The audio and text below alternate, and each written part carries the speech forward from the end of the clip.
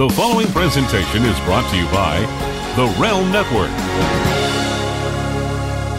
Hey, it's Chris Jericho. You're listening to the Rough House Podcast featuring the sexiest beast in all of Maryland and surrounding areas, the illustrious Chris. And Marty. The opinions expressed in the Rough House Podcast do not necessarily reflect those of the WWE, Lucha Underground, Impact Wrestling, Ring of Honor, GFW, are they even still a thing? MCW Pro Wrestling, CZW, Nad's Flappy Sack, Marvel Studios, Kellogg's, Frisky's Cat Food, Ted Turner, Jameson Irish Whiskey, Fruit of the Loom, Hershey's, Samsung, Amblin Entertainment, Groundskeeper Willie, or the cast and crew of The Walking Dead. Since the dawn of mankind, those in professional wrestling have turned to the Pro Wrestling Podcast to gain insight into how to do their jobs, how to create angles, develop new characters, and create fiery feuds with which to capture an audience's attention. What better group of individuals than basement dwellers on internet-purchased microphones to guide the hand of a multi-million-dollar industry? We're proud to present one such podcast courtesy of the Realm Network here at the Rough House, where black people and white people Watch wrestling. And Hispanic people too. And all people. Oh, I don't remember the words. You know, come on. Let's get it on. Move through the music, play the music. Yeah. Hi, everybody. Welcome to the Rough House Podcast. Yeah, once you started your little version of the early 2000s Raw theme by...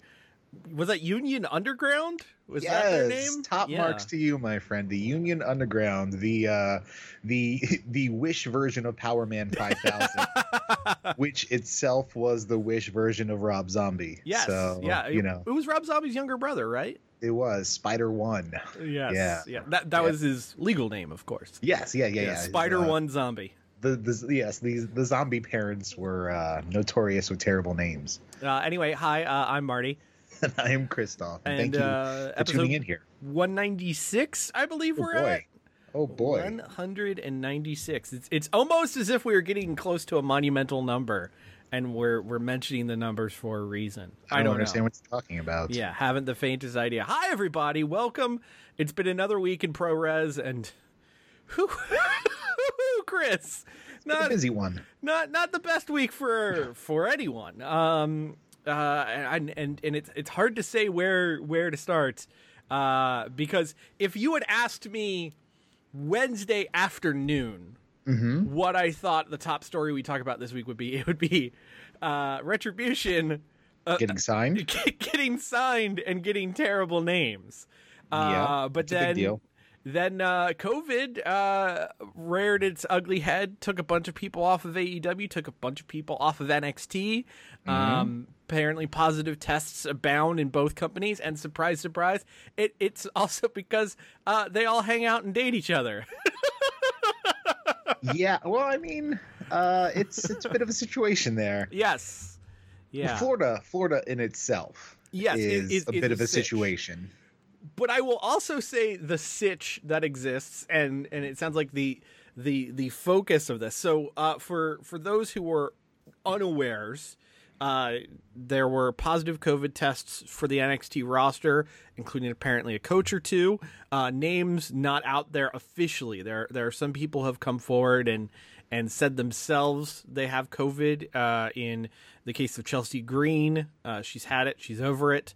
In the case of Lance Archer, he says he has it, and he pulled himself off of this week's Dynamite, which switched up the card, and we'll talk about that when we get to our Dynamite recap. Serena Deeb recently signed to AEW. She had to pull herself off of UWN or whatever the weird NWA pay-per-view thing is. She had to pull herself off of that because she was exposed to COVID. And looking at NXT this week, I think there's a handful of people, specifically looking at the tag division, because they did this weird mixed tag partner tag match to build to a title shot for a week from today. And apparently NXT folks are no longer allowed to be on main roster shows. Like they're going to literally quarantine them all to Full Sail on the PC. It's not a great look, and at the same time, you had people who aren't officially signed, like Ben Carter, who had, up until his announcement on Wednesday that he had COVID, probably the best week of his career lined up. Yeah. Alex Zane, who has been on the New Japan USA shows, he also says he has COVID. And what's happening? Warrior Wrestling's still running. IWA Mid-South is still running. GCW, the Collective is still on. GCW is running their Collective show in a few weeks in Indiana, and they've got a fucking show headlined by John Moxley. Like, that. This isn't good, Chris. This is very bad. No one's learning from what's happening. It's almost as if having a bunch of people in a small confined space breathing and sweating on each other is a bad idea in the realm of a global pandemic. Who would have thought? It's not great. It's not. And how soon I forget this? Word is that WWE, once their stand at the Amway Center in Orlando is up at the end of the month, they want to travel. That is the stupidest thing I've heard in the past 6 months. And I've heard a lot of stupid shit in the past 6 months. Even the NFL has like only a handful of teams that have people there. Yeah. And that's the biggest sport in America. I think Easily. It's easy to say. Yeah. Even they, out of 32 teams, 32 arenas, 32 cities, or sorry, not arenas, stadiums, only 30, have... Well, a couple teams share stadiums, but... Still. Fair point. But still, even they are going, you know what? Not all of us are going to chance this. WWE, though, ready to be there at the front line. Well, it's a hoax. So, well, fair. You know. Fair. It's just, I don't... Do you imagine Vince and POTUS just like sending texts at 3 a.m. because they're both insane and neither one sleeps, and you know they're just talking about the glory days and how it's a hoax and how they're going to continue to ruin the world? I don't know. I don't know if they have that level of intimacy. By the way, for those of you watching the video version available on Patreon, you can see Chris's face disappear while he drinks from his coffee mug. So that's a fun goof here. Oh, there we go. Now we can see it. Anyway, sorry, I'm having fun with it now. You're going to distract me with this, which is great for an audio pod. Yeah. It's just a goddamn mess. And in particular, the part that is so strange to me, all right, WWE has TV contracts. Yes. So lucrative TV contracts. AEW has a lucrative TV deal. Impact has a lucrative TV deal. I can understand. Well, they own a station. They own the station. Yeah. Well, anyway, they have TV deals. It pays them money. It keeps the lights on. As much as I can sit here and clutch pearls and hem and haw about should they be doing live events during a global pandemic, blah, blah, blah, blah, blah, I can understand the justification from a business side, especially if you are quarantining the roster, if you're quarantining fans, if you aren't allowing them to physically be there. In the case of an indie show, like what they're doing with the Collective. Yeah. What fucking overhead do these companies have where they need to run shows? I don't know the answer to that. I can't imagine it being much. Yeah, like it's not as if, okay, even thinking locally, MCW, I can see the argument. They own their arena. They own it's their arena, it's their training location, all of that. There's an overhead for that every month. Yeah. Or renting it from the flea market or whatever. Right, whatever it is. There's an overhead. Yeah. If I'm a GCW, if I'm a Warrior Wrestling, if I'm an IWA Mid-South, if I'm any of these companies, beyond maybe a monthly storage cost to keep my ring somewhere, why the fuck am I running a show? Well, I mean, I will say from what I've seen, Warrior Wrestling seems to be doing it the best. Big asterisks on that one. All right. Well, from what I knew, Yes. It was outside, and fans were kept separate from each other. They are and were to a degree, because you can see the photos of those shows if you look up the past few weeks of Warrior Wrestling shows. That's a big super indie in Chicago that is actually a fundraising tool for like a Catholic high school. Which is weird, but okay. Very, very, very weird, but it is what it is, and apparently they pay everybody really well, and the shows are meticulously booked to the point where, like, you know, you show up and you have an itinerary of, like, you need to be here, your match is from here to here, this person goes over. Like, do you think the Catholic priests have little peepholes in the locker rooms at where they're doing the Warrior Wrestling shows? I wouldn't be shocked, but they want to they want to glimpse a little war horse. Horse. But what they've done is they're running shows on a football field, a high school football field. So the seating arrangements are all spread out. Here's where the problem comes in. They're doing meet and greets. Oh. I mean, they're doing physical meet and greets with fans at the show. Look, there are ways to still do that. So, you know, I get that these guys are indie guys. They make a lot of money from selling merch and meet and greet and photos and stuff like that. You can still do that. Have everybody keep a mask on and then have plexiglass to separate in the between. Definitely not what's happening. So there's not any contact or breathing or anything. They take their masks off for the photo. Boom. Everybody's happy. $20 exchanges hands or Venmo'd or Cash App'd or Zelle. We're in full awkward PayPal. hover hand photo situation. Yeah. Yeah. That's not a good idea. No, it's very bad. And considering how many people who had COVID had been on recent Warrior Wrestling shows, clearly didn't work out great. Because, like, AEW has now, they're doing a double testing standard, not just a single testing standard. Yeah. Like, if you've noticed on AEW shows, everyone wearing their little plastic wristbands, it's because of how they're being tested.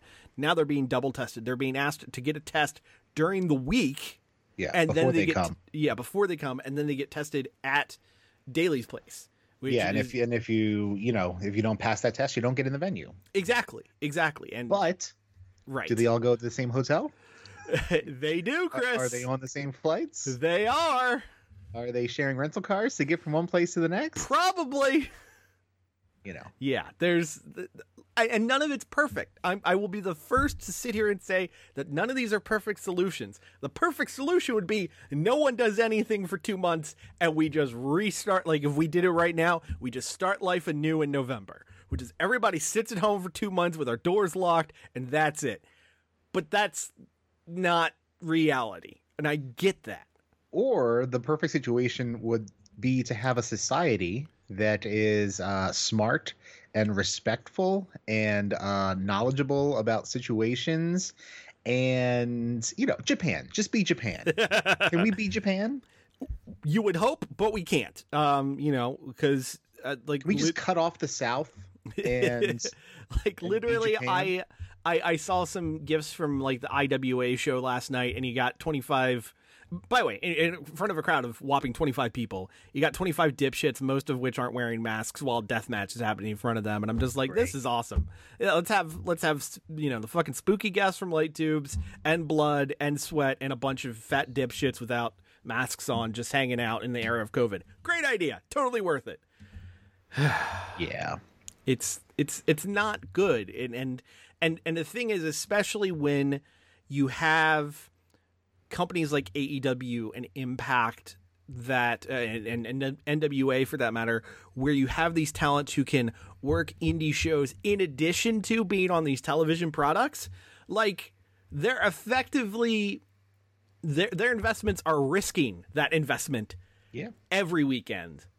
And I don't understand why. I don't grasp it. Especially when you're like a Tony Khan and you're spending all this time with the wrestlers, but then also spending time with all these football players. Exactly. So the entire AEW staff was at the fucking Jaguars game on Thursday night. There was a bunch of photos that came out from that One of my favorite photos that came out was, I guess, Thursday was like Hispanic Heritage Day, or is Yes. Hispanic Heritage Month? I don't know. I'm not Hispanic, so I don't pay attention.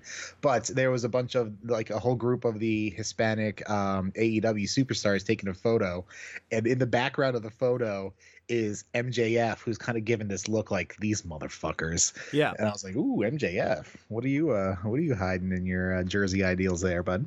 MJF not wearing a mask in that photo, by the way. Just want to point that out. He was not wearing a mask. Even people who had their faces shown, they had like a mask hanging off their ear. I mean, and I get it. They were all tested. Well, they were all tested, and they're all kind of in the same pod right. group. But it squicks me out, man. It squicks me out. And look, maybe this is the moment where the listeners are like, Marty needs to fucking calm down. But I don't get it.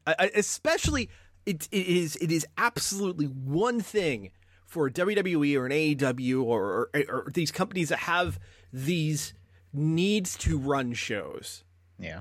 That is a world of difference from, I'm an indie promoter and I want to run a show. Like, this isn't your bread and butter. At least I hope. Like, I don't think anybody's getting a full-time gig after running shows, twice a month or anything like that. Yeah. And if you want to sit there and say, like, well, what about all the guys and gals on the indie scene? Yeah, I get it. They should be selling t-shirts and merch and being on Twitch or doing cameos or what the hell ever to keep the lights on. Supplement the income, yeah. Yeah, and I don't know. It's just, it makes me real uncomfortable that it is both the promoters and the fans that are being so brazen in the face of things that, like, even if you want to sit here and tell me, oh, it's a really bad cold or flu or what have you. Cool. What about the studies that are saying, like, this is affecting people's hearts and people's lungs well after the fact? Yeah, they don't care about that. It's science. It's especially in an industry where you need your cardio.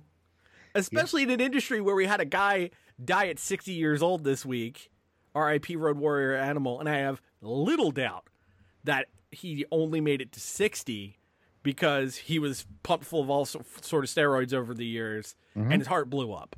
Like, yeah, I don't mean to speak ill of the dead, and I hope it isn't speaking ill of the dead, because, you look at the Road Warriors, and those were two roided up monsters. I fucking loved them, but that's what they were. And I don't want to see a Lance Archer. I don't want to see a Ben Carter. I don't want to see an Alexander. I mean, I don't want to see any of these people take the wrong precaution and end up permanently damaged in some way. Well, I mean, maybe Justin Roberts. We'll allow him to. And Flip Gordon, especially at this point. God, that guy's such a dolt. Man, that's a special kind of stupid as Flip Gordon. Anyway, at a brisk 15 minutes of ranting, are you putting away the soapbox for a moment? I'm putting away the soapbox at the moment to get on another one. I think, Marty, what you have to do is just, this country is full of morons. Yeah. That will never change, and people are going to do what they're going to do because of entitlement, and that's just it. You do you, let them do them. You're staying away from them, so you're safe. All you just worry about, just do you. You do you, boo. Okay. Okay. All right. Well, what I thought was going to be the top story this week, ladies and gentlemen. T-Bar. Yes, Retribution. Mace has officially signed the other guy. We'll get into those names, but Retribution has signed, quote unquote, with WWE and are now the top heel faction on Raw. They've signed with Raw because they want to destroy it from the inside. And it's so stupid on so many levels. And we have. Through the dumbest set of masks I've ever seen. By the way, I love the fact that the women don't get to have unique masks. They have the exact same masks, and it could not be clearer who they are. But you have Dominic Dijakovic, you've got Shane Thorne, you've got Mikey Nichols. No, it's not Mikey. Not Mikey Nichols. Gotcha. You've got Dio Madden. Okay. You've got Mercedes Martinez, which hey, good for her for getting on main roster. And Mia Yim. That was a short stint on the Robert Stone brand for Mercedes Martinez. Still in it, technically. Oh, okay. She gets to work double duty now. Good Cool. for her. But you've got Dominik Dijakovic, who is now T-Bar. T-Bar. You've got Shane Thorne as Slapjack. Slapjack. Wasn't there an Urban Dictionary lookup on Slapjack and it's something sexual? Yeah, you come in your hand and slap their face. Nice. Dio Madden is Mace. Not to be confused with the rapper. And it has not officially been announced. So it's not spelled with a $sign? No. And they have not yet been announced on TV as such, but Mia Yim will be Reckoning, and Mercedes Martinez is Retaliation. So we've already lost the nomenclature of they're based off of weapons. Yeah. So Reckoning and Retaliation are their names. Aren't those subtitles to like action movies? They are. Yeah. It was G.I. Joe Retribution, I think. I believe you're correct. And there has to be something subtitled Reckoning in the film world. So you have this group, which is this outside group, and they are attacking the performance center, and they're beating it up, and literally beating up the building. And then they that was a different group. I mean, technically, physically, yes, it was a different group because there were more than 5. Yes, they're still more than 5. 5.2 feet tall. They're still more than 5. By the way, my favorite nickname for them in that period of time was Aces and 5/8.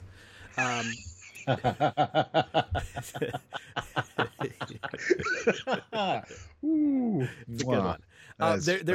There's still more than them because at the end of Raw, the main event of Raw was Retribution versus the Hurt Business. Yes, Hurt Business is a heel stable, but they were faces in this match.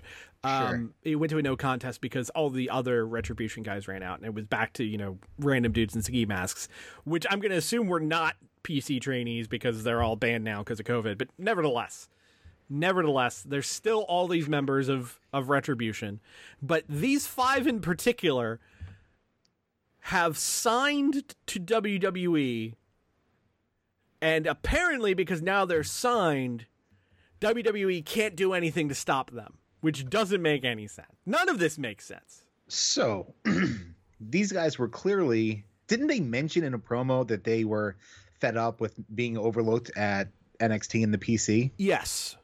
So that right there, even though 2 of them are still on TV in NXT. Right. So that right there shows that they were already signed, already a part of the WWE universe as a whole. So that throws that one out. And if I'm trying to systemically destroy something from the inside, I mean, I guess if you're trying to do it from the inside, you have to get signed, I guess. The only comparison I can think of, because it's kind of what they were supposed to be, this would be if Antifa people decided to become Republicans. It just doesn't make sense. Well, that's where this idea came from. 100% where it came from.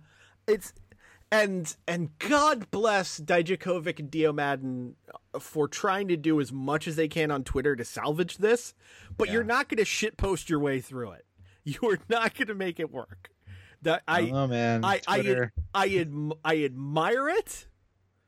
I mean, I admit I rolled my eyes at first when Dijakovic was just straight ripping Bane lines. Yeah. But it got to a point where T-Bar said the only person they're going to leave untouched is X-Pac because they like the way his name worked, and X-Pac replied to it with something like, "Hey, whatever you need," and Mace or Dio Madden replied, "Give us the X Factor theme," which I part of me enjoys, but like this is not gonna make them top guys on Raw. It's not. No, well, look, a dangerous, guerrilla military group invading your show, and they're trading barbs and slap happies on Twitter. I mean, that's not really, like actions. I want to see them have them beat up people, going to their car or something in the most dangerous Amway Center parking lot attack we've ever seen. Not calling out Chris Jericho for spreading COVID at a Sturgis rally. Right. Or talking about how, I saw some back and forth where T-Bar said to a fan, like, I'm sure your 20 followers appreciate your hot AEW takes. And it's like, okay, is that funny? Yes. But at the same time, is this going to make them elite top heels? No, it's not. No. And by the way, if you would like your official Roughhouse Marty Day prediction, and the Patreon folks will be able to put this together probably a bit quicker. So at the end of Raw, when they had, the big schmaz with the Hurt Business and Retribution, and then more Retribution guys ran out, from the crowd and all of that. Drew McIntyre, he let a bunch of the Raw faces out. They all brawled. Then Randy Orton came out, looked like he was going to even the numbers, and said he chose to RKO McIntyre because they have their match at the pay-per-view on Sunday. Yeah. Randy Orton's going to be the leader of Retribution by the end of tonight. That's my theory. Is there a pay-per-view tonight? Yes, Clash of Champions is this evening. Okay. To circle back to the Twitter bit, first of all, T-Bar, number one, engaging with CM Punk is never a good idea. No, terrible idea. Never a good idea. Number two, he did pop me this morning, did T-Bar. There was a quote from Eric Bischoff saying that the storyline sucks, to which T-Bar replied, "Thank you, at eBischoff. You're a huge inspiration for #Retribution. We too aspire to one day destroy $1 billion wrestling company and bury it under fiery wreckage."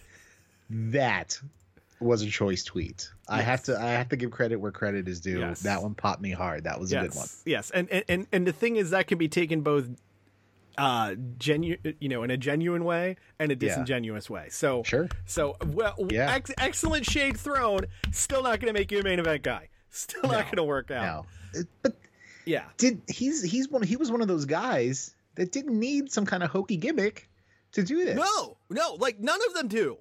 They literally could be themselves. Shane Thorne's kind of wallpaper paste. Fair, but like we sold this work with Nexus. Yeah, and I would go so far as to say that they are at least take out the Daniel Bryan. Because God knows he got taken out early on because he choked Justin Roberts in a moment that Chris thinks about regularly. Wouldn't want to, yes. I jerk off to that moment. You take that out. I would dare say that this group is equally as talented as the Nexus group that remained. So all right, so your Wade Barrett is Dijak. Yes. So let's see who else we got. Your Dio Madden is Ryback? Some hybrid of Ryback and Michael Tarver. Who's Michael Tarver? I don't even remember Michael Tarver. Michael Tarver. That's not Darren Young. Darren Young was in Nexus. Darren Young was in Nexus also. Michael Tarver was the guy with the T on his bandana. He did not last very long post. Do not remember Nexus. Him. And then there's Heath Slater, who I guess is Shane Thorne. Yeah, because he's just there. Although, look, I will say Heath Slater's definitely better than Shane Thorne, but I'm just saying when you look at overall power rankings, I think it evens out in the wash. Like, you could make them as formidable.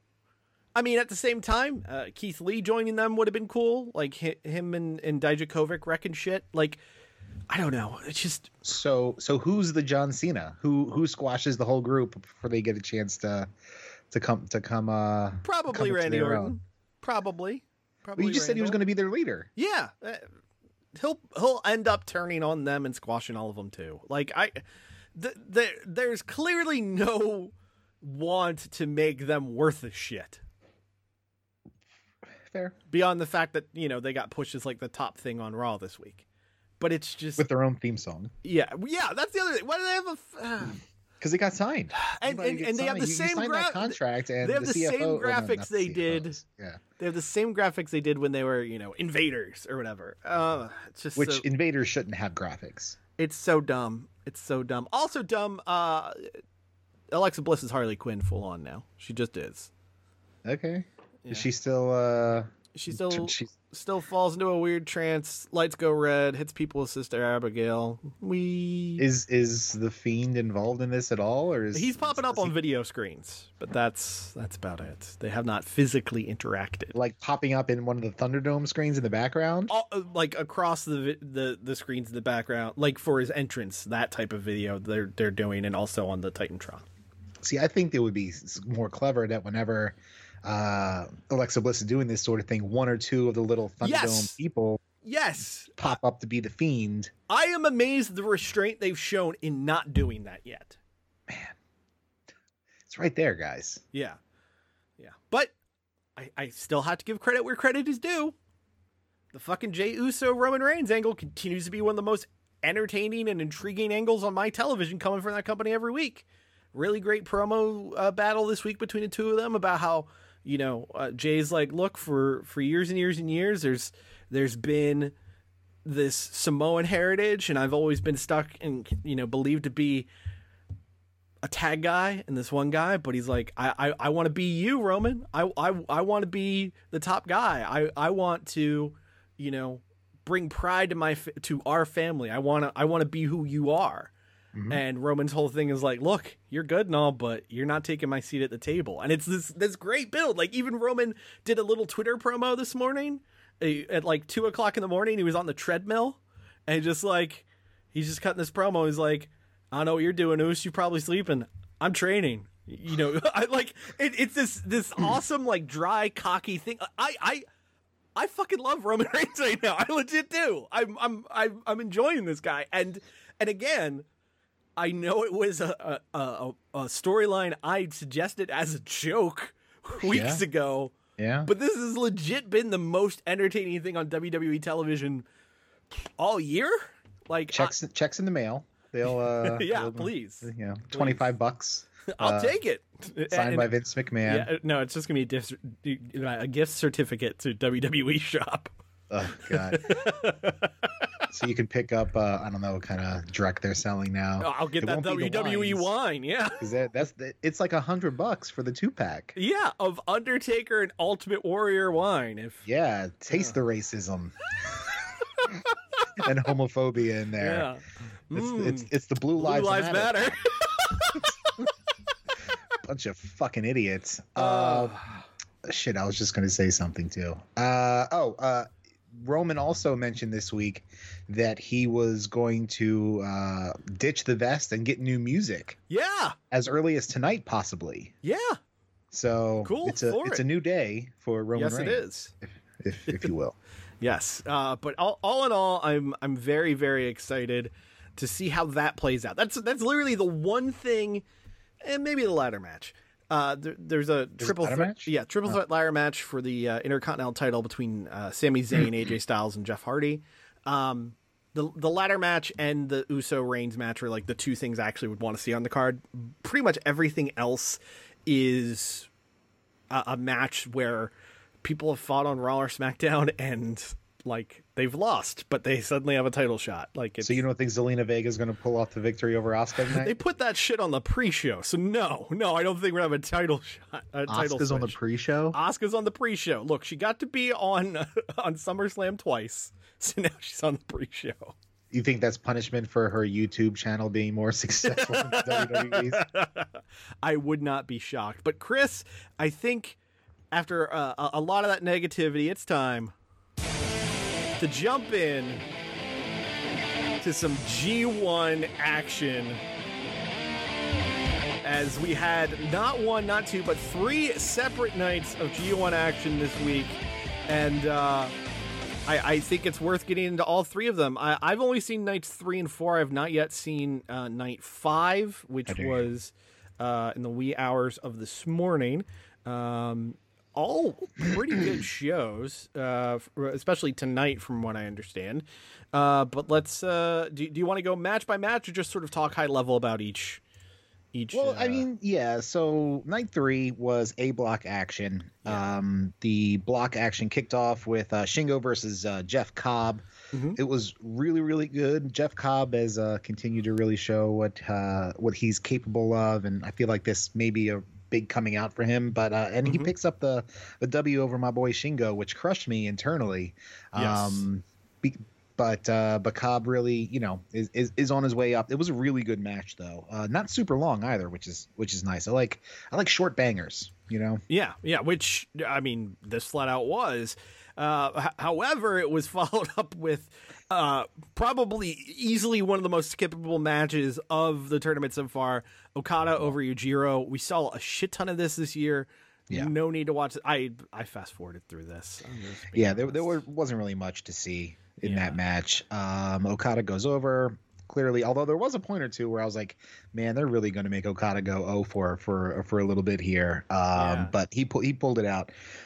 We had then Taichi versus Suzuki in a battle of Suzuki-gun champions. Yes. And they spared no quarter to each other. They were going pretty hardcore at each other, chairs and guardrails and craziness. And Suzuki doing the job for Taichi here, putting the boy over big. I do wonder if this means that Taichi will get a shot at the Never title.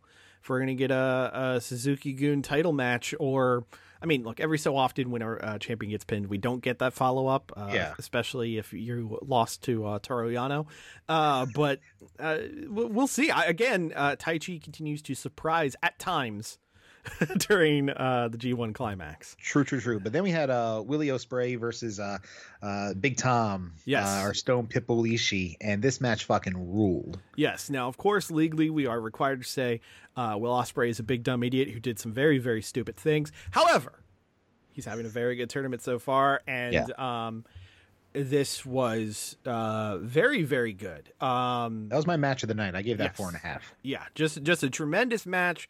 Ospreay is full on heavyweight now, not just because he's beefy as fuck, but because he can hang with dudes like Ishii. And Big Beefy Billy beats Big Boy. Yes. I ran out of bees. Yeah, Chris clearly did not write for a newspaper at any point. All about that alliteration, bro. But yeah, gets the Hidden Blade and the Stormbreaker for the win. And then the main event was a rematch of the 2019 G1 Climax final. It was Jay White against Kota Ibushi. I thought this was a really, really good match. Jay White's been on fire throughout the G1. And God, he's just such a great shit talking heel. I mean, to his opponent, to the crowd, to everything. But it definitely underlines how much by not being able to cheer and boo, just applaud, we're kind of losing, great heel work here. In this tournament. It still comes across though, as much, the stuff with Gato and the ref distractions and stuff like that. It's annoying, but it's supposed to be. Right. It's effective, and it makes me hate Jay White even more. Yes.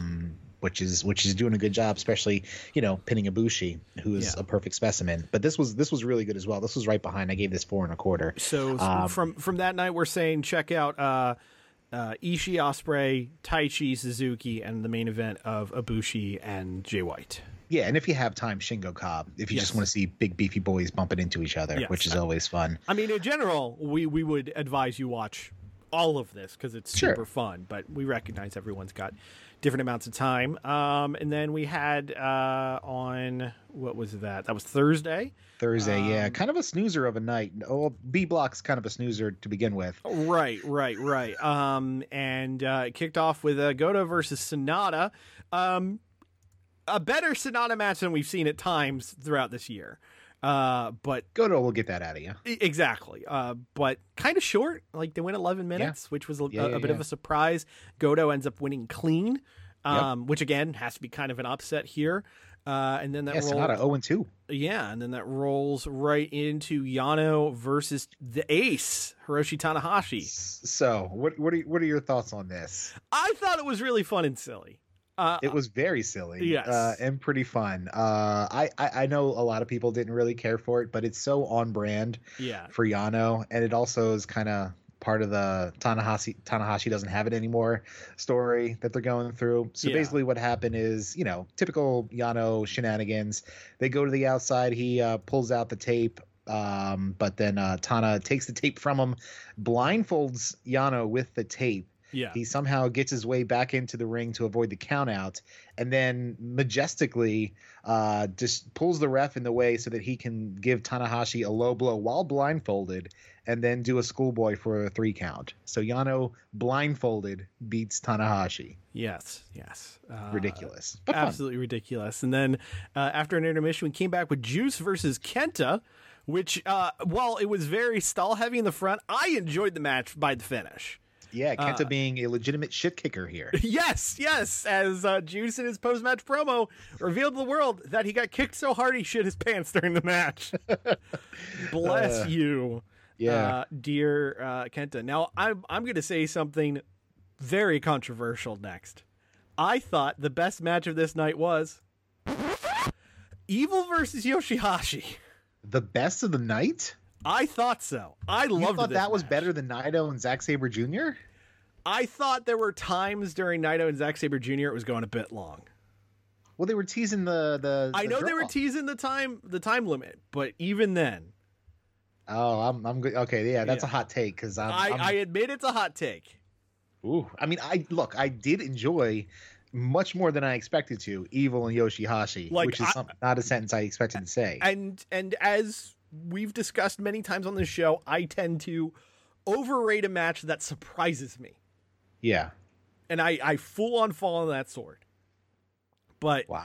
I thought this was really damn good. And considering it had Yoshihashi in it and Evil, who's had, since turning heel, kind of an off year, I was surprised by how much fun I had with this match. Yoshihashi brought the thunder. It was a really good match. It was. But in my opinion, not as good as the main event, which was Zack Sabre Jr. and Naito. Which was very, very good. Don't get me wrong. I came out of this wanting to see, because I don't know if they've done much at all with each other, and maybe I'm wrong here. Maybe my recollection's poor, but I don't really remember ZSJ and Naito mixing it up much before.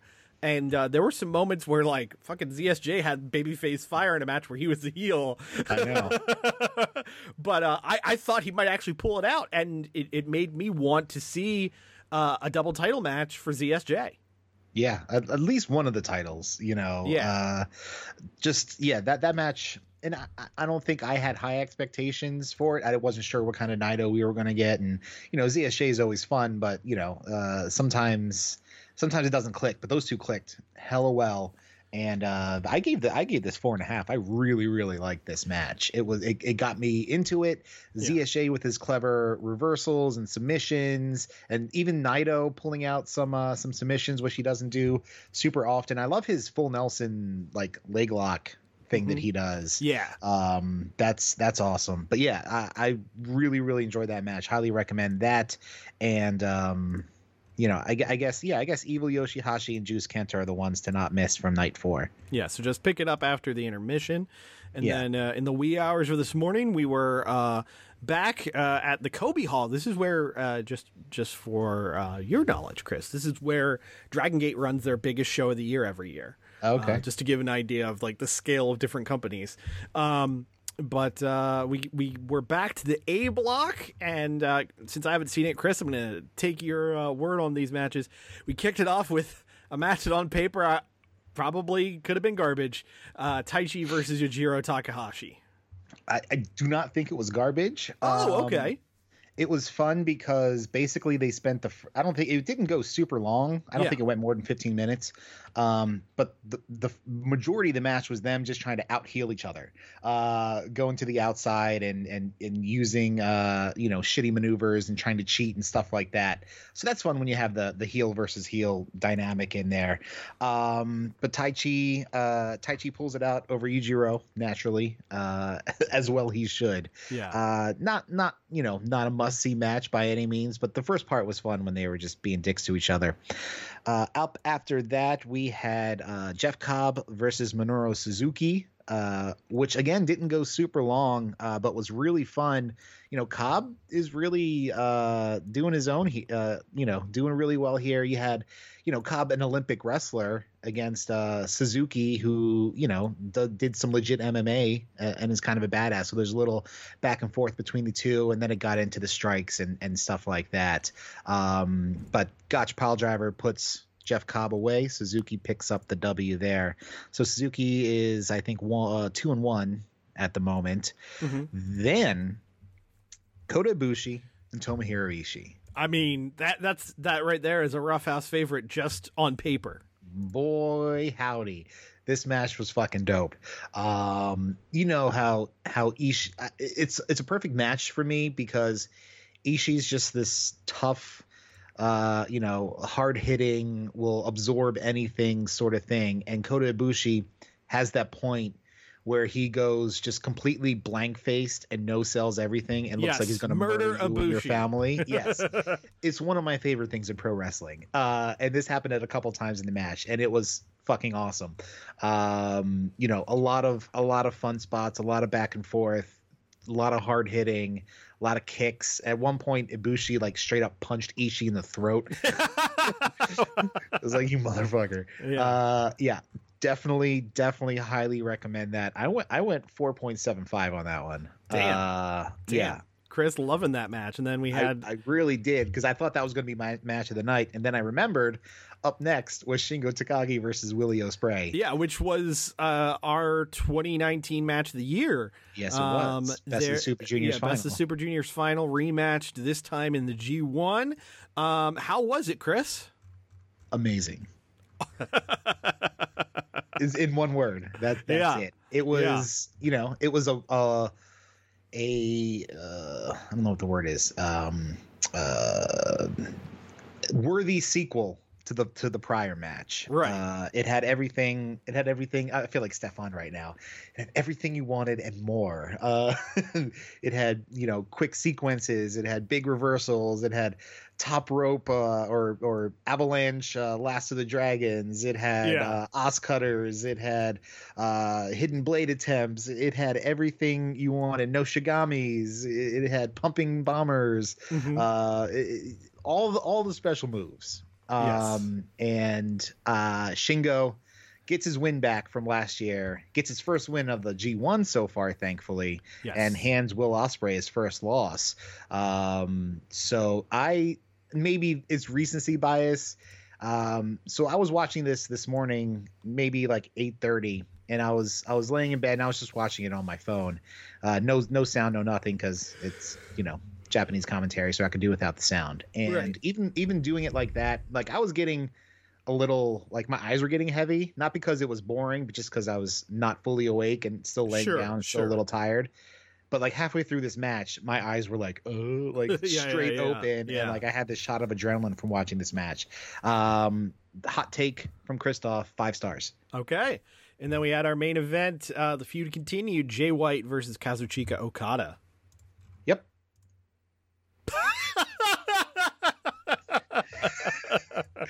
Look, it was Jay White ended up winning, by the way. Yeah, Jay White wins, beats Okada again. A little bit of Gato interference as per usual here. I think the story of the G1 is, Okada is not Okada. He's doing this money clip thing, and almost every time, this money clip's not working. Yeah. So at some point, he's going to have to ditch the money clip and go back to being the Rainmaker. But he's been selling the lower back, and Jay White focused on the lower back, doing a lot of maneuvers on that. But Jay White's clean with the Blade Runner, 1, 2, 3 over the Rainmaker. So Okada drops to what, 2-0? I was gonna say I've got the full standings here. Okay, as of Sunday, September 27th. Yeah, he's 1-2. Shit. Yeah, we've got the A block tied for first, both 3-0. Jay White and Taichi. Yeah. Crazy. Then tied for second with 4 points, 2-1. That's Ospreay, Ibushi, and Minoru Suzuki. Yeah. Then tied for third with 2 points, 1-2. 1 win, 2 losses. That's Okada, Jeff Cobb, and Shingo Takagi. And then tied for last with 0 points, Tomohiro Ishii and Yujiro Takahashi. Yeah, well, Takahashi you would expect. Ishii being Ishii's a surprise, which makes me think Ishii's going to be someone's spoiler. Yeah, well, also, I feel like Ishii should have been in Block B, just to give B a little more juice. But also the matches that we're getting from, like, all of Ishii's matches so far have been bangers. Yeah. So they're great matches. He just hasn't been able to pull it out. And then the B block tied for first, all 2-0. We got Naito, Juice Robinson, and Toru Yano. Then in second, all 1-1, Goto, Kenta, ZSJ, and Evil. And then tied for third, all with no points, no wins so far, Yoshihashi Sanada and Hiroshi Tanahashi. Tough times for the ace. Yeah, so the next B block action, I believe, is Tuesday night? I believe you're correct. So yeah, we'll keep an eye on it as we're going to start seeing the separation of the haves and the have-nots. But hey, Chris, it's time to talk NXT. As the dulcet tones of Corey Taylor in the morning. Yes, thank you very much. As we've got a week from today, we've got another takeover, and this week on NXT, we started to see that card come together. Before I get into that, though, kind of some bummer news. It sounded to me like, at least the way it got announced during one of those NXT injury report videos. I thought this was kayfabe. It's sounding more and more like it's real. Tegan Knox back on the shelf with an ACL injury, her third in 3.5 years? Yeah, those she got some bum knees. That's a bummer for her. Every time she gets a little momentum, something sets her off and takes her out of the rotation here. So it's a bummer for her. So yeah, she's going to be out for a little bit. Also, conspicuous by their absence, perhaps some COVID situations here for Wade Barrett and Vic Joseph, I think. Yes. Also, yeah, they were both gone. So it was Tom Phillips and a remote Beth Phoenix doing the How'd that go? Commentary. I mean, Beth is Beth. Beth's gonna Beth, and Tom Phillips is fine. He went to the Michael Cole School of Broadcasting. Yeah, so, exactly. And that was the intention. Yes. So for that, he's good. Yeah. But the show kicked off with a battle royal, with the winner getting the title shot against Io Shirai at TakeOver, and it's Candice LeRae who's going to be facing Io Shirai at TakeOver, which should be a very, very good match. Were there any fun entrants in there of people we may not have expected? Not really. The full grouping was Aaliyah, Dakota Kai, Casey Catanzaro, Indy Hartwell, Shotzi Blackheart, Rhea Ripley, Raquel Gonzalez. They ended up eliminating each other, so they're probably going to have a match on the pre-show at TakeOver or something like that. Yeah, it's nothing too shocking or surprising. But we also found out that we're going to have Damian Priest defending the North American title against Johnny Gargano, which could be a very good match. But Johnny's getting a little washed, if I'm honest. I really genuinely enjoy and love Johnny Gargano, but like if this is his peak, I don't know, man. It's not a great look. I don't see him being successful in the main roster at all. No, not at all. So it's like I don't really know what they can or should do there, but it's not great. But what is really cool is they had their number one contenders gauntlet eliminator match.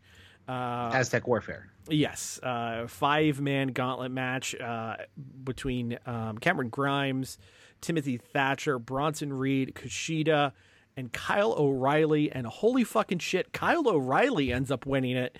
So we're going to have Kyle O'Reilly versus Finn Balor as the main event for the NXT title at TakeOver next week. You called that too, didn't you? I said that I would love to see it. It was one of those things where like, hey, it'd be really cool if. I didn't honestly think he'd have it. And excuse me, I saw something online. This was his first singles win since 2018. Well, yeah, because he's pretty much exclusively known in NXT as a tag team wrestler. Exactly. So, I mean, Kyle's awesome. He's a hell of a worker. I'm with you. I was a big fan of a great match. I mean, even before Red Dragon, him and Davey Richards tag team, whether the American Wolves or something like that. Was that them? No. American Wolves was Davey Richards. Oh, and Eddie Edwards. Wasn't KO in the tag team with KO? He definitely hung with that crew, though. I can't remember if they had a tag team name, but they had a feud as well. which was pretty good. Maybe I'm just making shit up in my head. But Kyle O'Reilly also had a hell of a singles run in New Japan, including a great match with Kushida at Best of Super Junior a few years back, which I highly recommend. But yeah, I'm looking forward to seeing Kyle in this spot. I mean, it's a surprise pick for sure. You know, I would have thought Bronson Reed probably, you know, if I had to guess based on recent booking, but it's pretty dope. It's fresh, which is good for the brand. Yeah. So that's good. And I feel like they'll get to Bronson Reed eventually. You know, as cool as it is, I don't see a lot of possibility of KO winning this, to be honest. Yeah. But, you know, good for him getting a title shot. Yeah, and also on the card announced because it led to his elimination from said gauntlet. It's going to be Kushida versus known child groomer Velveteen Dream. Well, they looked into that, and they didn't find any credible evidence as to why they should discipline somebody for that, because they didn't look into it. Yeah. Very bad, not good. But hey, you know what is good? Dynamite's good. Let's talk about Dynamite, Chris. And it was a very, very big week for Dynamite because not only did we have the main show on Wednesday, but we had a special late night Dynamite on Tuesday night. They said 10 p.m. or immediately following the NBA playoffs. It went on the air at 1:45, Chris. Oops. Apparently it still pulled in a decent rating in that. Yeah, 600,000 viewers, which considering that's about what NXT did this week, it's not a bad situation. What is definitely worth checking out from that though was the first match of said card, Ben Carter versus Scorpio Sky. Ben Carter is like the hottest prospect in pro wrestling right now. Which is funny because I hadn't heard of him before last week. He's actually, weirdly enough, a Seth Rollins trainee. Really? Yeah, the Black and Brave school. It's where he comes from. He's originally from the UK, came to the US to train in pro res, went to Seth Rollins school, and then just started working. At his coffee shop? Maybe that's what he does with the trainees. I don't know. Yeah, but, he grinds the beans by hand. Yes. That's how he's got the muscles. Yes. But he was actually scouted by, of all people, Britt Baker. Britt Baker with the good eye. Britt Baker apparently got bored one day and threw on independentwrestling.tv, and it was a GCW show that was on the air, and Ben Carter was in the match. She really liked him, and she said, we need to get this guy on Dark. And he's had a few Dark matches, including one against Lee Johnson this week, which was freaking dope. And then he had this killer match with Scorpio Sky. Scorpio ends up going over, but it was just a real showcase for him, his skills and ability. And, you know, even with the Seth Rollins connection, I hope AEW sends that dude a deal real soon because he's great. Once he gets a couple negative tests. Yes, of course. Also in the late night Dynamite, Anna Jay ended up beating Brandy Rhodes in a match that was way better than it should have been. And Anna Jay won clean with the Queenslayer submission. And then the main event was Shawn Spears versus Matt Sydal. And Shawn Spears won with a loaded glove. Okay, shouldn't it have been Nakazawa versus Matt Sydal? Isn't that you would think the so BTE based off of the BTE stuff, but yeah, not so much. Anyway, Shawn Spears got to show up on your TV once every 6 weeks contractually. Yes. So we had a major change to Dynamite the afternoon prior to Dynamite. As we said before, Lance Archer had a positive COVID test. The original main event tossed out. It was supposed to be Team Archer of Lance Archer, Ricky Starks, and Brian Cage against Team Mox. It was going to be Jon Moxley, Will Hobbs, and Darby Allin. Darby. Instead, they called an audible. They picked up the hanging chat of storylines, and we were going to get Jon Moxley defending the AEW title against the man who never got eliminated from the Casino Battle Royale, Eddie Kingston, as your new main event, which, as avid listeners of this podcast would know, made me start running around my living room naked. It was a great moment for me. Oh my. Yes. But just yelled in a primal scream and all your clothes ripped off. Yeah, they just popped off. This is why I wear tearaway pants at all times. Got those Tai Chi pants happening over there. Exactly. so you finish a chore and then you just rip your pants off and throw them around. Woo! no! Yeah, I threw them in a tree saying I'd never need them again. And your wife's there like, what the fuck are you? What's wrong with you? So the show kicked off with a tag match. It was Kip Sabian and the best man, Miro, making his AEW debut against a team of Joey Janela and Sonny Kiss. This match was a little sloppy at times, I gotta admit. Not a great match by any means, but Miro looked beastly and also sold like a motherfucker. I thought he legit broke his ankle or something. Well, I think he like tweaked it, didn't he? It was all selling. He's fine. It was all selling? It was all selling. He's so fucking good at selling. But those Bulgarians, man, they'll sell you. They'll sell a ketchup popsicle to a woman in white gloves. But the Accolade is back, as he's now calling it Game Over, because he streams video games, Chris.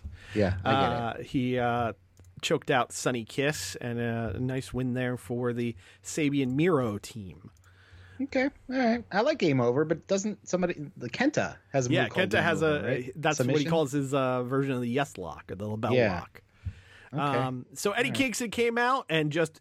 You know what? It's time to sell a match that we got an afternoon of build on, and he fucking did. He said, you know, he and Mox be cut from the same cloth, but Mox sold out, became a sports entertainer, selling his soul to the devil, and he wanted Mox to come out and face him. Mox comes out, security team keeps them apart. Short, simple, sweet. Maybe want to watch the match. Loved it. Sorry, I just had a text. Yeah, no, I enjoyed it as well. You know, Mox exited that area he was in with so much piss and vinegar in his look that I was like, okay, I'm hype. Let's do this. Yes. Then Kenny Omega came out and joined the commentary desk because, surprise, surprise, was another Hangman Page singles match, as was Hangman Page versus Evil Uno. This was really good. Evil Uno has improved by leaps and bounds since Dynamite has started, and True. I thought this was great, but Page ends up winning with a buckshot lariat. Very, very nice match. I gotta say, I'm enjoying Kenny's character building on commentary. I've heard some people kind of hemming and hawing about it, but I've enjoyed it. He's okay when he's pushing his story, and I feel like this is true of a lot of the elites, or maybe it's just it's the kind of bad acting that kind of comes through when you're trying to sell how upset you kind of purposefully stumble upon your words, sort of thing. The overacting bit of it is just it's a bit much. They should probably, Kenny did that. The Bucks did that in there. Was that on BT or on Dynamite? I don't even remember. Everything's burned together these days. When they were talking about, it was on the show because it was Tony. It was Nick and Tony. Yes, which was the next segment. It was Matt and Tony. And he said, fans might have noticed he and Nick have been acting out of character lately. And then he just grabs Tony's phone and smashes it and then gives him money and says, go and upgrade your phone. I mean, the character work I enjoyed. The performance, could use a little fine tuning there. Does anybody do any kind of promo class over there? If I'm to believe BTE, they have one, and they ask Eddie Kingston to cut promos on cookies. So. That was fantastic. Yeah. I maybe it just needs a little fine tuning. But I'm picking nits here.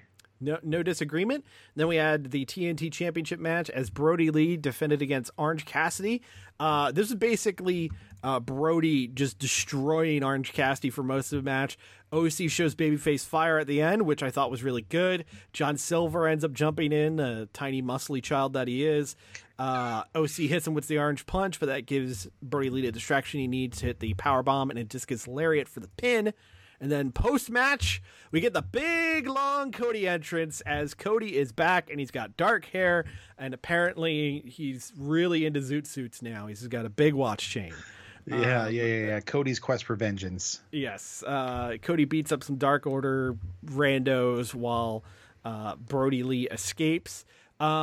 Effective angle. I'm surprised it happened this quick, if I'm honest. Yeah. But the thing that made it totally worthwhile to me was as soon as we got back from commercial, Brody Lee is cutting the promo of a fucking lifetime Yeah. Absolutely motherfucking Cody. Just saying, what kind of man are you? You send Dustin out. You send Brandy out to do your work. He says, what type of man are you? That Brandy's posting thirst traps on Instagram and calling me daddy. And he pulls out. Somehow he made that work. Yes. It felt incongruent, but it worked perfectly. And then he pulls out a dog collar and challenges him to a dog collar match. He's giving Cody a week to respond. Fuck yeah. Just absolutely fuck yeah. Super effective pro wrestling storytelling right there. I was way into it. Now, after that, though, some less effective pro wrestling storytelling, as it was Matt Hardy and Private Party out into the ring. Matt Hardy talking about it being his birthday. As great as Matt Hardy's babyface, I'm hurt, but I'm going to be okay promo was a few weeks ago, this was the opposite of that. Yeah, this was not very good. Dude got lost. Dude forgot his lines. Dude had to repeat himself a few different times. Yeah. And the other thing is, and I think we've talked about this, there are some weeks when Matt Hardy comes out, he looks totally fine. There are other times Matt Hardy walks out and he looks like he's 80. Yeah. This was one of those weeks. Yeah. So he comes out, he looks like he hurts like hell. And then he talks like he's got a degenerative brain disorder. And I'm concerned about Matt Hardy. He's got that Ishii gait where every step just looks like pain. Yeah. Yes, pretty much. Not great. The promo, just his part alone was not good. But then Jericho and Hager come out, and then they bring Sammy back out, and then Quen and Cassidy get to talk. Well, this segment seemed like it was 2 hours long. Yeah, it went forever. Quen and Cassidy, I get it. They have to be given opportunities to talk in a live mic, to get better at talking in a live mic. Neither one's ready for that. But Cassidy wants a one-on-one match with Jericho. So Sure, why not? I'll watch that. Totally. And then speaking of promos that really weren't as effective as they should have been, FTR and Tully Blanchard come out for a promo and saying that the tag matches from now on will be 20 minutes. That you have 20 minutes to beat them. If you don't beat them in 20 minutes, the match is over. And he said it's an interesting gimmick. It harkens back to something Tully did when he was TV champion back in the day. Okay, all right. I was going to say this has to be some allusion to NWA days or Crockett or something like that. Definitely is. You know it. You know it, Chris. So, they mentioned that they're going to be going against SCU next week, and another team they might be going against is Best Friends. Best Friends come out. They want a match. They want it right then and there. FTR acts like they're ready to do it. Here comes a ref. They go to ring the bell, and Cash bails and says, hey, look, it's not fair to Best Friends. You need to heal up. You guys just had this crazy brawl last week. Yeah. We don't want to hurt you too bad. So, effective bit of healing. I do want to see Best Friends versus FTR, but the beginning of it was pretty ugly. The heel who thinks he's a face. Love it. Yes. Then we had Thunder Rosa and Hikaru Shida against. They have a tag name. Diamante and Ivelisse. Don't they have a tag name like Las Sicarias or something like that? I feel like that. But yeah, Ivelisse and Diamante. Ivelisse continuing to not really work a match. But the moments that worked were pretty good. Rosa and Shida go over clean. And Rosa tweets about not having anything on the books in October. So again, give her a contract, coward Tony. She's already under contract. It's a little more than that. Yeah. Get her to break her contract and then hire her. Yeah, I'm sure William Patrick Corgan buy a case can work. of melancholy and the infinite sadness immediately, Tony. Tony just needs to offer Billy a residency at Daly's place once everything opens back up. Yes. So you can do a week of shows. Like, who's going to see the Smashing Pumpkins more than once in a week? Nobody. Yeah, I know, right? Dasha Gonzalez. Oh, sorry. Steve Huber, that's it. Dasha Gonzalez back in the back with Chris Jericho, saying that he will give Isaiah Cassidy his match next week, and here comes MJF. And they did their Mutual Appreciation Society to do again. They're talking about how much they love each other. And then collectively they said, so why did you call me a loser? Which was just great. I know it's a slow burn to a match, maybe Revolution next year or something like that, but I'm really enjoying their back and forth. Yeah. It's just peppered in every couple weeks, just little bits here, because they're both really good characters and are really good at performing their characters. So yeah, it works out really well. Yep. So next week for Dynamite, we got Jericho versus Cassidy, a Britt Baker match, Ricky Starks versus Darby Allin, FTR versus SCU, and a Jon Moxley appearance. And then they also announced on October 7th, and this is why we aren't getting the Dynamite anniversary on the 7th. We're getting it on the 14th. It's going to be the 30 years of Jericho celebration. I mean, how are they going to do that when 25 of those years were spent, or 20 of those years were spent in WWE? I have no idea. At the very least, you know what? They might get Lance Storm to show up. Yeah, I mean, if he can get out of the country. Yeah, if he can get in the country, Canada? you know what? That's a great point. Maybe it'll be a video message from Lance Storm. Yeah. We'll see what happens. And then our main event, Jon Moxley, Eddie Kingston.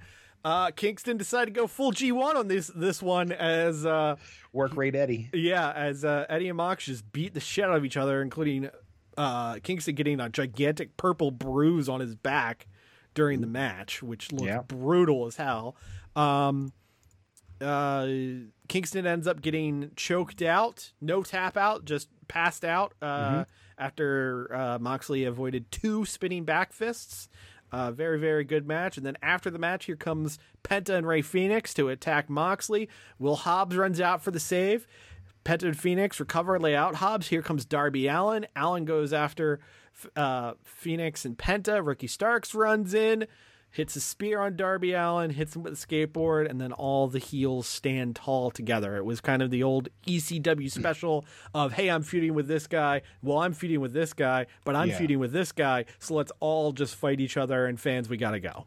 So this made me think that I need to see the following matches. Yes. Pentagon versus Jon Moxley. Yes. Pentagon versus Darby Allin. Yes. Phoenix versus Darby Allin. Yes. Phoenix versus Jon Moxley. Yes. Jon Moxley versus Ricky Starks. Yes. And who else came out? Oh, Hobbs. I'll take Hobbs Pentagon or Hobbs Phoenix or Hobbs Starks. Let's run all of them. Why the hell not? I want to see all those matches. And I want to see Taz versus a very tall shelf. I can't get the peanut butter down. Brother, give me that PB. I need it. PB if you can. Survive if I let you. The Roughhouse Podcast is a weekly podcast. Follow us at Roughhouse SGW on Twitter and Facebook.com/The Roughhouse Podcast.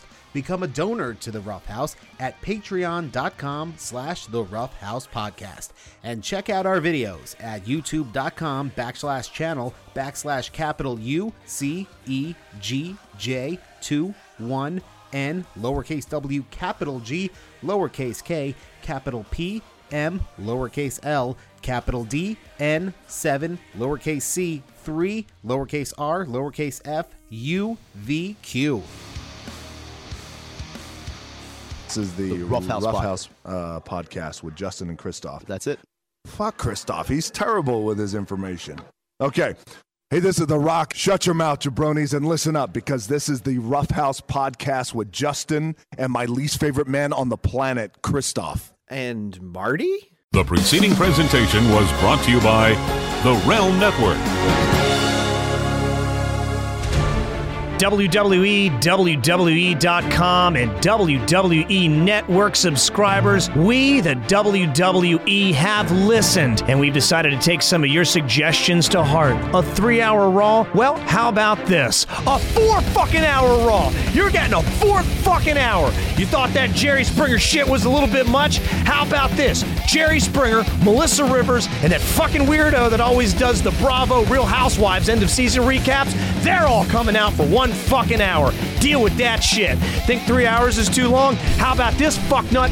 240 minutes of bullshit, and you're getting half the matches. Huh? You enjoy seeing Dolph Ziggler? Well, suck a dick! We just traded him to TNA. Here at WWE, we like to pay attention to your suggestions. For example, why not bring up the NXT women's roster to bolster a floundering WWE Divas division? That's why we listen, fuckheads, and every Everyone's fired. Bringing in she-males, fresh from Thailand. We got chicks, they got dicks, and they can compete in all the different divisions. Cruiserweight, it's back. You'll never see it defended. Hardcore, it's back. You'll never see it defended. We're making more fucking belts. That's right. You want shit combined into one title? Fuck you. That's our message. WWE, $9.99 a month. Fuck you.